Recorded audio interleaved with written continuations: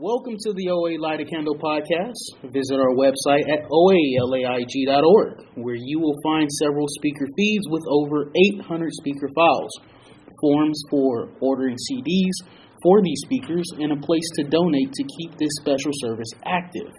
The opinions expressed on the Light a Candle podcast are those of individual OA members and do not represent OA as a whole. I would like to now introduce our speaker for tonight, Jess M.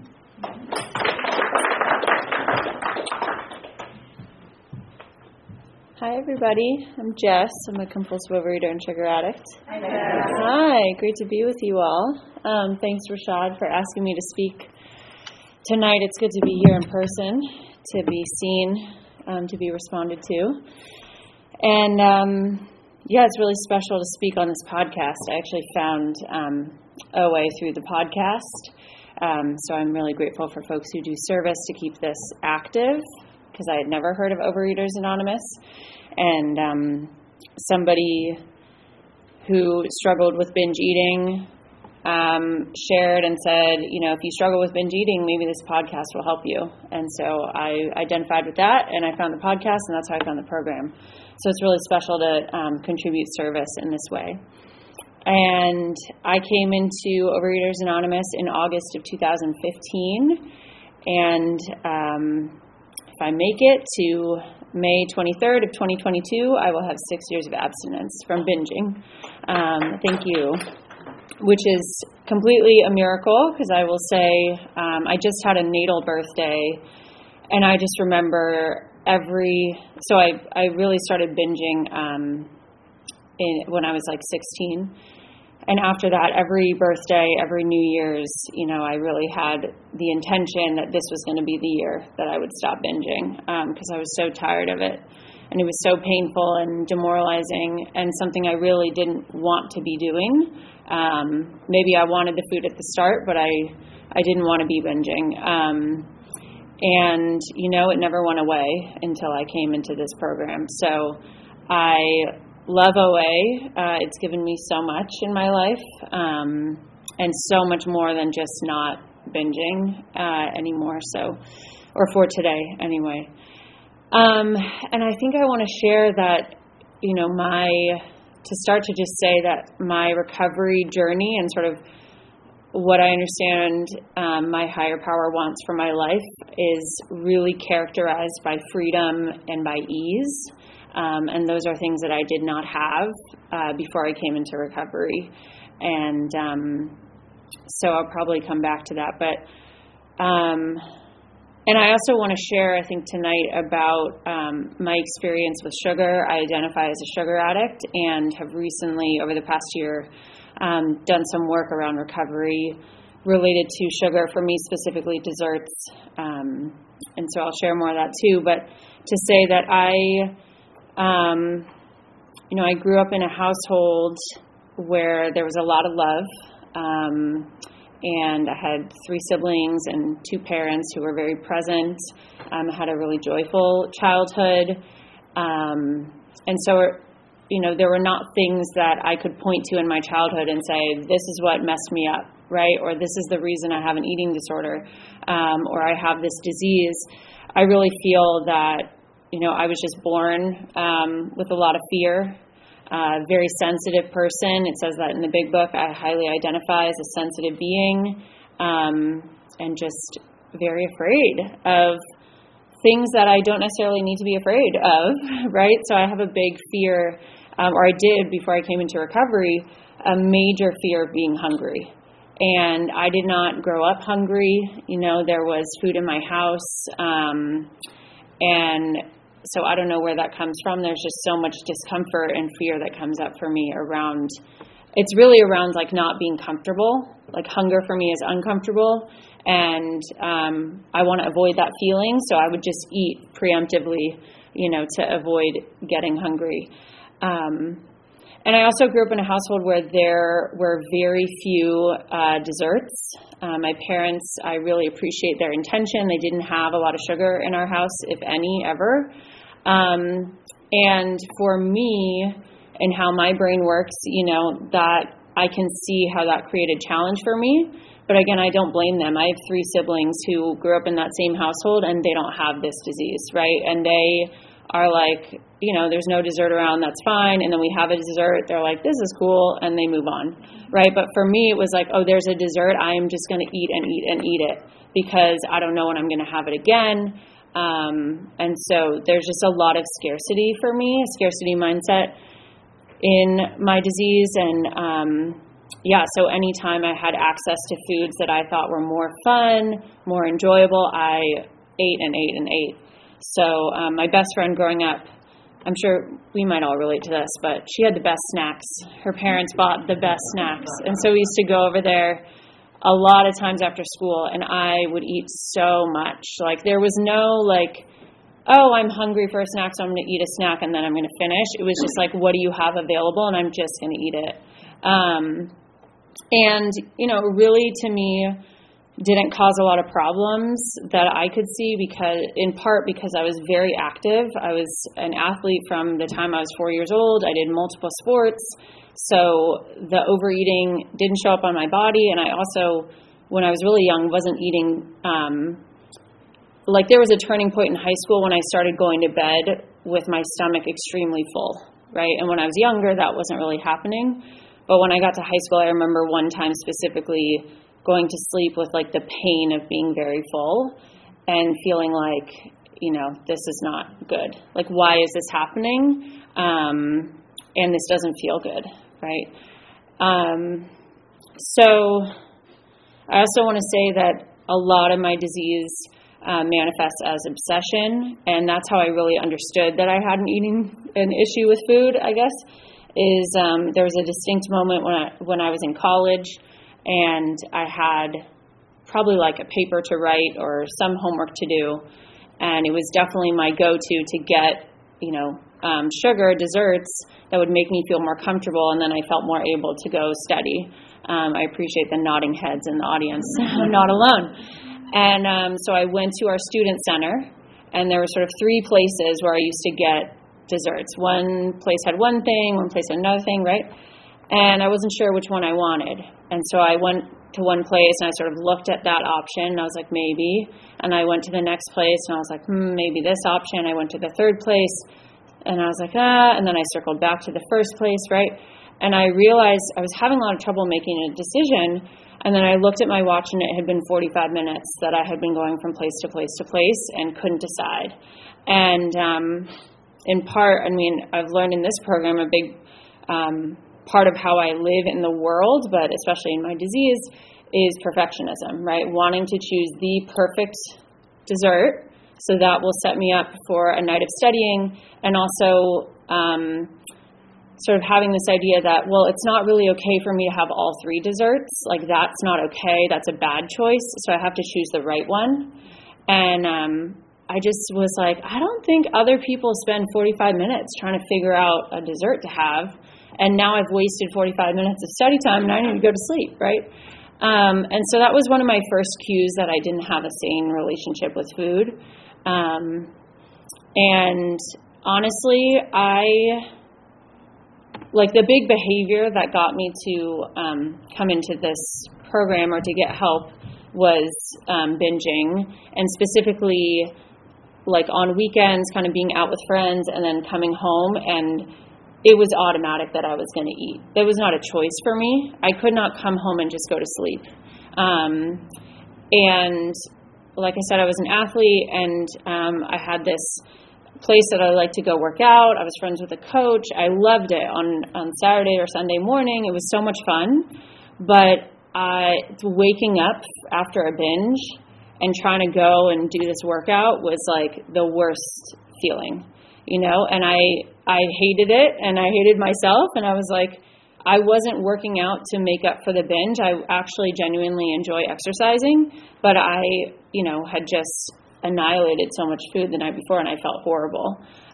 So that was really the behavior where I wanted to get help. But when I came to the rooms and listening and to other folks and really hearing oh, there's so much more that I would do with food or think about food, that, is not sane. And I didn't realize that until I got here, right? So hearing other people talk about, taking, being done with food, putting it in the trash, taking it back out, eating food that's spoiled, eating food that, not being able to wait until the food has cooled down before eating it, burning my tongue, right? All these behaviors where it's actually, if I had a sane relationship with food, I probably wouldn't engage in those behaviors. And a lot of body checking, right? And I realized in this program, I definitely have a dysmorphic relationship with my body. I don't know what my body looks like. I do a lot of comparing, or I did do a lot of comparing to other people to try to figure out, is my body okay? Because I don't understand what's happening. How large is she? Are we the same size? Are people looking at her? They're looking at me. Just so much wasted time. I mean, I can have compassion for myself, but wow, I spent so much time obsessing. So I think I'll just say, hopefully it's clear that's not my experience today. When I came into the rooms, I really connected to people's stories about the food. But I was not here to work a 12-step program. Absolutely not. I hated hearing about God. I did not want to work the steps. I was I'm not working the steps. I'm just going to listen and connect in the meetings, and I'm going to make up my own food plan, and we're going to be good to go. And needless to say, that was a very sweet idea, but I kept relapsing. It didn't work, and that's because I cannot manage and control my food or my obsession about food on my own. I need a spiritual solution. I need a fellowship. I need a higher power. That is the only way that I can get to, for me, that I can get to sanity, and that's why I keep coming back. So I'm glad I was finally willing to get a sponsor and take sponsor direction. It felt like a really long time, several months, but now in the scheme of things, I think it was relatively short because I hope to stay in recovery for a long time. But I will say also, I came into the meetings and I was enjoying the meetings and not working the program for about 4 months. And then I was home for winter holidays with my family. And around that time of year, my family celebrates Christmas, and then there's New Year's. There was a lot of sugar in our house because people send over desserts. And I remember, I'd been in program a few months, and my family was all together one night. We'd had dinner. I think we'd had some desserts, and then we were watching a movie. And I was just going, the house is set up that you can see the TV if you still go to the kitchen. And I was watching the movie while just walking back and forth between the living room and the kitchen, just getting more and more desserts. And I had this moment of awareness that I was oh, this is what powerless is. Because I couldn't just sit on the couch. I was just always going back to get more desserts. And I also had this moment of realization that, my parents are in their late 70s, and I'm aware that they're not going to be around forever.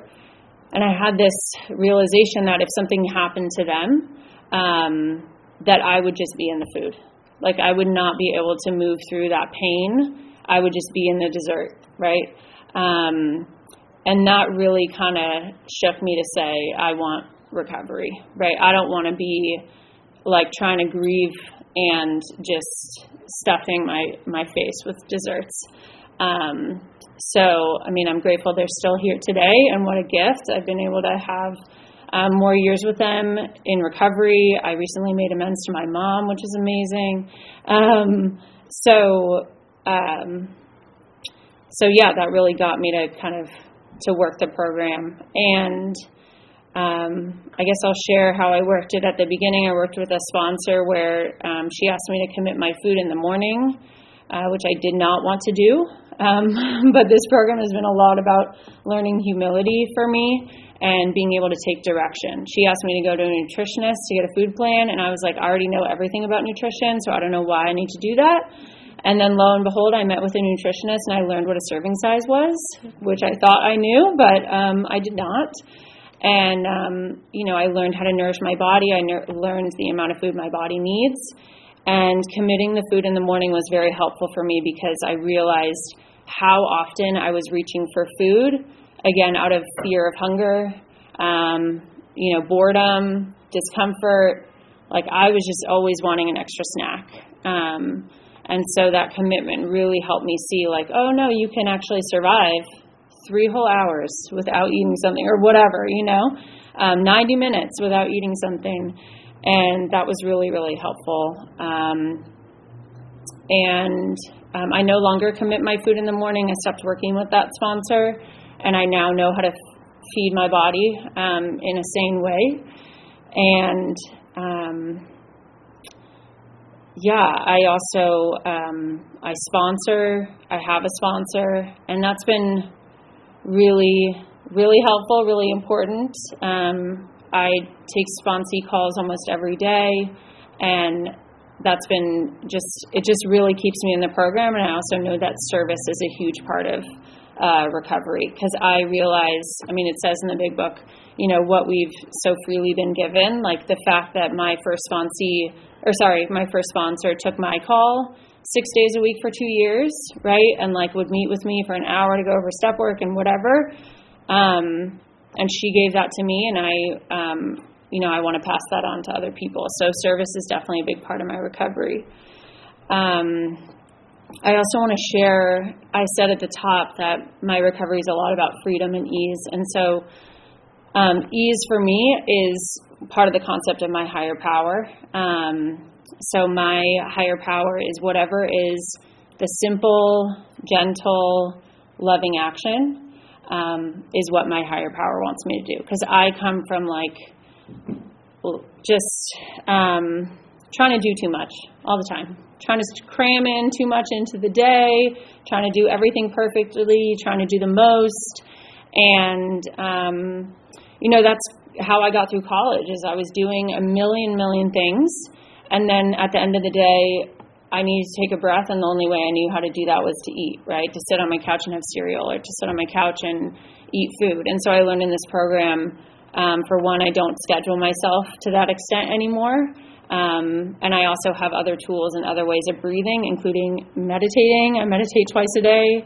I journal, I write gratitude lists, things like that. But really, now I can see how my higher power has just always been, it's always about easy and simple, right? Like the fact that someone was like, oh, this podcast is helpful. Like I didn't have to go searching for OA. My higher power just said, here's OA, right? And at the time I was living in New York City, and there are over 100 meetings a week in New York City. I could walk to meetings. I could get on a bike and be at a meeting in 4 minutes. I could go to multiple meetings a day. Like it's just so in front of me, and as someone who came in very against the concept of a higher power, things like that were important in helping me to kind of let go of what I thought life should be, and to be like, oh, maybe there is something bigger than me. And yeah, I've shared this elsewhere, but it's just really poignant for me, which is I was sort of working on developing my concept of a higher power in step 2 while I was in New York City. First of all, I just asked other people what their higher power was, which I highly recommend. So, there's so much wisdom in the fellowship. There's so much experience. So I was asking different people, and I think I must have heard this in some way from someone else. But one of my concepts was when I was walking home, at night after hanging out with people, and I always would stop somewhere to get food, right? Things are open at all hours in New York City. And I remember the thought came to me that, okay, I'm walking towards my house. I know where I want to go, this bodega or this pizza place or whatever. And I'm just going to follow the traffic lights, right? So I'm going to follow the stop, like the red hand, or I'll follow the walking person and see where it takes me. And I sort of did it as like a challenge to a higher power, like, okay, let's see. And when I did that and I just followed the traffic lights, it took me away from the place I wanted to get food, and it just took me directly home. And I kept doing that over and over, and it would always just take me directly home. And I heard on a podcast someone say, there's something bigger than me that doesn't want me to eat or to starve or, whatever, to hurt myself with food. And so that's an example, like, the traffic lights were conspiring to make sure that I got home and just went to sleep.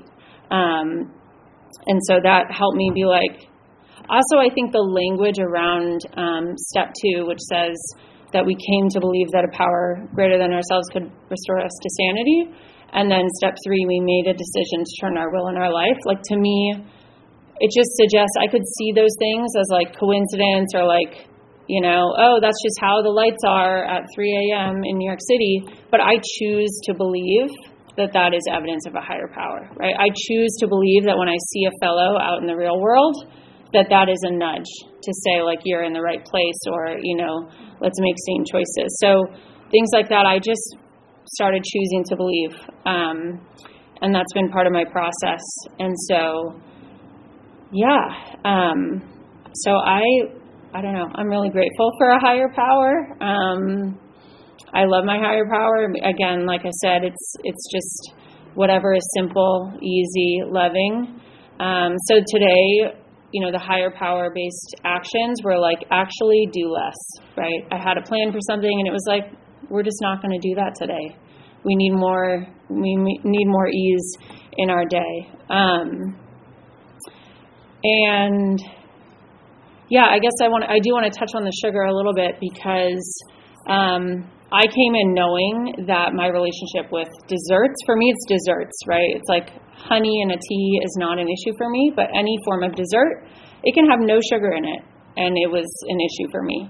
I could not eat those items sanely, and I always wanted more, and I always was obsessed about them. So after a lot of like banging my head against a wall, metaphorically, I became willing to put those items down. And I put them down and picked them back up many times in my recovery. And I knew I got to a place where I really had to surrender when I was, I was sponsoring, and I would like schedule my sponsee calls around whether I was going to go get ice cream. I was like, okay, I don't want to talk to a sponsee after I've had this dessert item, which like red flag is like, oh, so you feel like you're not sober basically. Or like, I'd rather get the dessert than talk to the sponsee. And I love in this program, the foundation is rigorous honesty. So nobody knew that, unless I told someone, and I told my sponsor. I was like, this is not okay, And then I became really, really willing to put desserts down. So I put them down, and I didn't eat them for about 3 years, which was a miracle to me, because I came from having to have a dessert to like get through the evening. I had like a gift card to this one place near my apartment, and I blew through that thing so fast. Like, I had so much shame. I didn't want to tell my roommate, how quickly I spent this massive gift card. I just, it was like, it felt like, an injection into my body to be able to move through the day. So, so it really worked for me. I learned from a fellow, not an option, not a problem. And so I was like, you know what, instead of trying to grapple with like, should I have this or shouldn't I, let me just put it down. And that really worked for me. It gave me a lot of freedom. And then about, I guess like a year ago, I was with some friends at the beach, and we had these like frozen things that were just fruit. And I had one, and I was just like, having a great time with my friends. I had that thing. And then I got home later, and I was like, I think that was like kind of a dessert item. Like, it's shaped like a dessert item, interesting, because there was no noise around it. It caused nothing. There was no blip. And I was like, oh, that's interesting. Maybe that's something, like, should I have not had that? And then there was something else that my partner was like, this is something I used to have growing up. It's based in a fruit. Like, oh, do you want to try it? And I was like, okay, cool. And then later I was like, I think that was like kind of desserty. And so I just started being like, this is interesting that I'm having these items that like I don't even notice that I'm having them. And so I started to, have a conversation and really interrogate and connect to like, what does recovery look like for me? Like, what does my higher power have for me? And so I'm just sharing this because, this is my experience. So if it's not yours, that's fine, but just my experience, that I really started to interrogate and connect to recovery for me is about freedom, and realizing that one of the reasons I wasn't having desserts is when my sponsor and I talked about it, I said, I'm so afraid that if I have one bite, like I'm out, right? And that I can feel it right now. Like I just had so much fear about that. And, I was like 5 years abstinent. And so we talked more about this, and she was so gentle. Both my sponsors have been so gentle. And, she was kind of like, okay, like connect to your HP.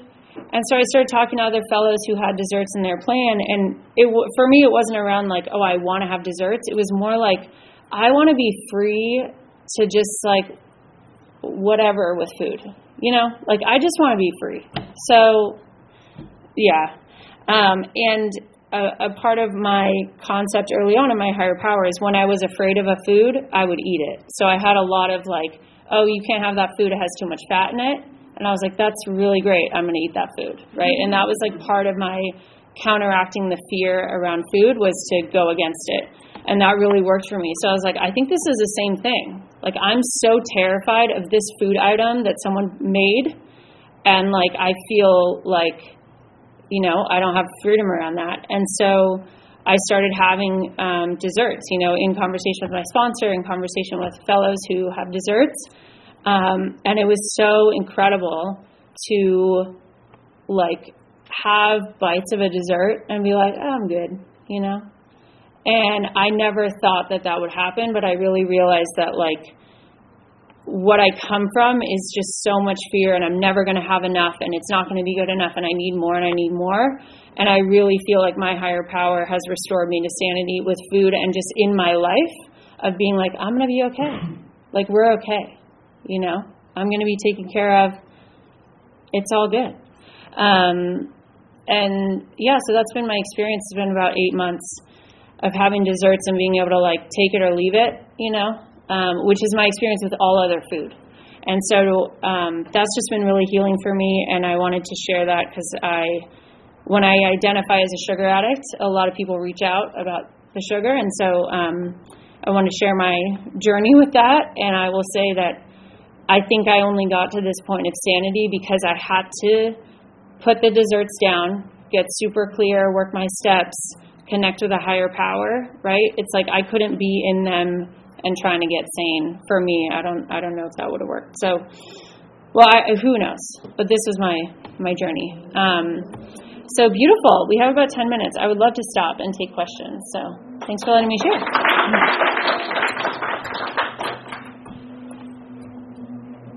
Any questions? Yeah, right here. Thank you so much. I was wondering if you could talk about, like you talked about living in scarcity before program, and just like your journey with sugar having allowed you to not come from this place of fear and scarcity. And I was wondering if you could talk about how that sort of revelation has affected you in the rest of your life. Totally. So the question is about sort of the scarcity mindset and countering that with desserts, and how has that shown up in the rest of my life? It's a very timely question because about a year ago, I quit my job to work for myself, to become an independent consultant. And that's something that I definitely could not have done without recovery. I had so much fear. How am I going to pay for health insurance? How am I going to make enough money, right? And so, being in recovery has helped me make that choice. But also I live into that, like countering that scarcity mindset every day, right? So when like there's an opportunity for professional advancement, it costs money, but it'll really be good. It'll help me in my skill set. I'm like, okay, I'm going to pay for it, and I'm going to trust that I'm going to make enough money to make up for this expense, right? And that's happened several times this year. Or just trusting that work will come. Like I was talking to a fellow actually, and she was like, oh yeah, my dad was an entrepreneur. I would never want to do that because he was so anxious all the time. And I was like, oh, that's interesting. Like, that's not my experience. I'm just like, I'm just doing the work in front of me, and it's been my experience that like work just keeps coming. And when there's been a little moment of like, oh man, that job is ending, like I don't really have something lined up, and then I get an email that's like, hey, are you interested in this? So it's just it's been really important and really helpful for me, because if I were in the fear, like I would do jobs that, I don't really want to be doing, or I'd be like, now I can like advocate for, my hourly rate and stuff, instead of just being like, oh, sure, I'll do it for no money because I'm afraid, right? So I think it's really transformed my life. Thanks. Do you have a question? Yeah. Yeah, thanks so much for your share. It was great. Could you just clarify, because you talked about that, you cut the desserts out. Yeah. Now, so I guess I'm a little confused. Did you bring them back in? I did. You do have them now? Yeah. Okay. Yeah. So the question was, did I bring desserts back in? I did, yeah. About 8 months ago. Yeah. So how often do you have them? Oh, I don't know, because I don't track it. I was tracking it. It's a good question, or I'll add. I send a 10th step every night to my sponsor, and one of the questions is there something that needs to be turned over at once? And she had said, if you're having desserts, just let me know. Just be open, be honest. So I was putting it in there when I would have them. I was like, hey, I had this, after dinner or whatever. And then I realized that like through that action, it was almost like putting a judgment on it. Like, oh, you need to tell her that you had this. And so I let that go as well. And so I just, I have them or I don't. Just with any other food, I don't turn any other food over to her. We talk about it if I feel like I need to talk about food. I haven't talked to her about food in a long time. So, yeah. Mm-hmm.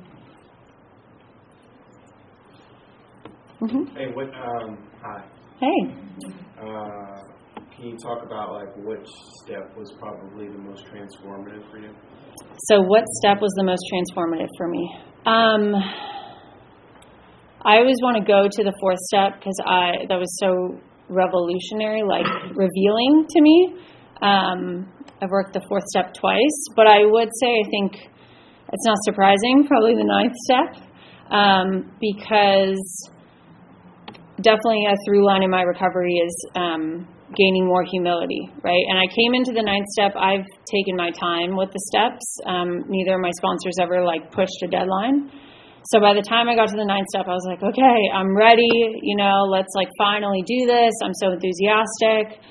And my sponsor said, okay, well, why don't you write all the people? We had my 8-step list, and she said, why don't you divide it into green light? You feel ready to go. Yellow light, you're not so sure, and red light, people are like, you don't really want to make the amends. And I was like, they're all green light. Let's do it, right? And then I started making them, and I was like, whoa, pump the brakes.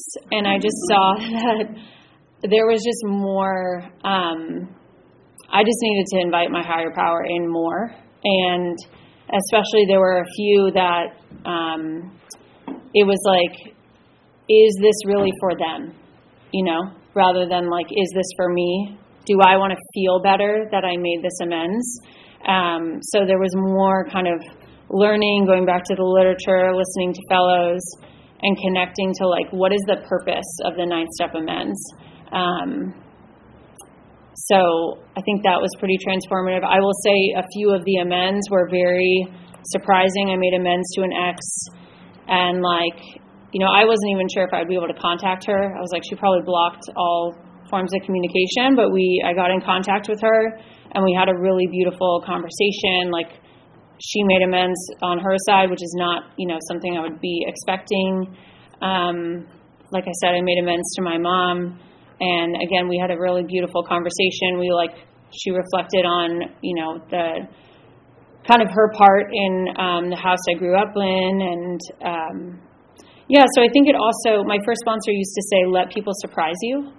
And I think that was my experience in the 9th step too. It's like, there's just, I don't know, there's more than I could understand. When I'm like in control of, it has to be on this timeline, like these are going to be the outcomes. And when I really surrender it, you just, I don't know, you don't know what's going to happen. So thanks for asking. Yeah. Thank you so much for your lead. I have just 2 quick questions. What's your abstinence today? Yeah. And then what you mentioned about seeing a nutritionist, was that experience any parts triggering, or was that for the most part an enlightening and useful experience? Sure. So the first question is, what's my abstinence today? I've kept the same definition, no binging. And I did want early on to have the OA definition, no compulsive eating behaviors, and it just wasn't feasible for me. And my first sponsor was like, keep it simple. It's better to like start getting some abstinence, start sponsoring, start being of service. But I would say probably the last few years, my experience is more in line with the definition from OA, which is no compulsive food behaviors. Yeah. And then the second question was around seeing a nutritionist. Was that triggering? I found it helpful because, like I said, I didn't know that I didn't know what actual serving sizes were. And the biggest thing that I took away from seeing my nutritionist was I learned that I wasn't eating enough during the day. And so, yes, I'm a compulsive overeater and I have a disease with food. And likely a lot of my binges were set off by like I was actually physically hungry and my body was saying I need more food. And then I would spiral into a binge, and it was such a strong, behavioral thing, and I was seeking comfort and I had shame, and that just worsens the binge, So learning to actually eat enough during the day, and then like I didn't need more food after dinner. So for me, a big thing was no longer eating after dinner because that was so triggering. Like having something after dinner was like, this is scary.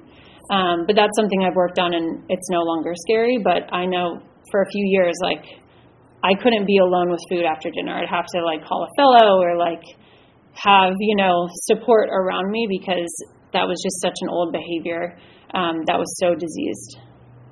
Yeah. How do you deal with social environments? You're at your friend's house. And yeah. How do you deal with social environments? You've eaten dinner and you've been invited over maybe to watch a movie or a work show. Sure.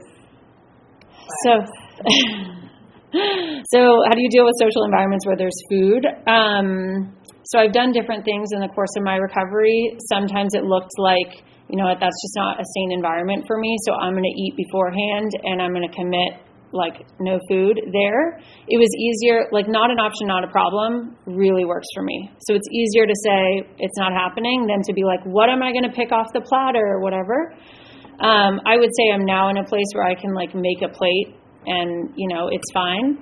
And I think I'm now in a place where I'm in touch with like, am I physically hungry? Does my body need nutrients, right? Like, is it time for a snack or whatever? But before I couldn't tell, I just wanted the food. So, things like committing to a fellow, bookending, like, hey, I'm going to this event, I will text you after, or I'll call you. So different strategies for different times, but I would say, I think the last thing I'll say with the time is, abstinence is the most important thing, right? It was always so important to say, my recovery comes first no matter what. Like nothing on that platter is worth it. So that's it. Thank you.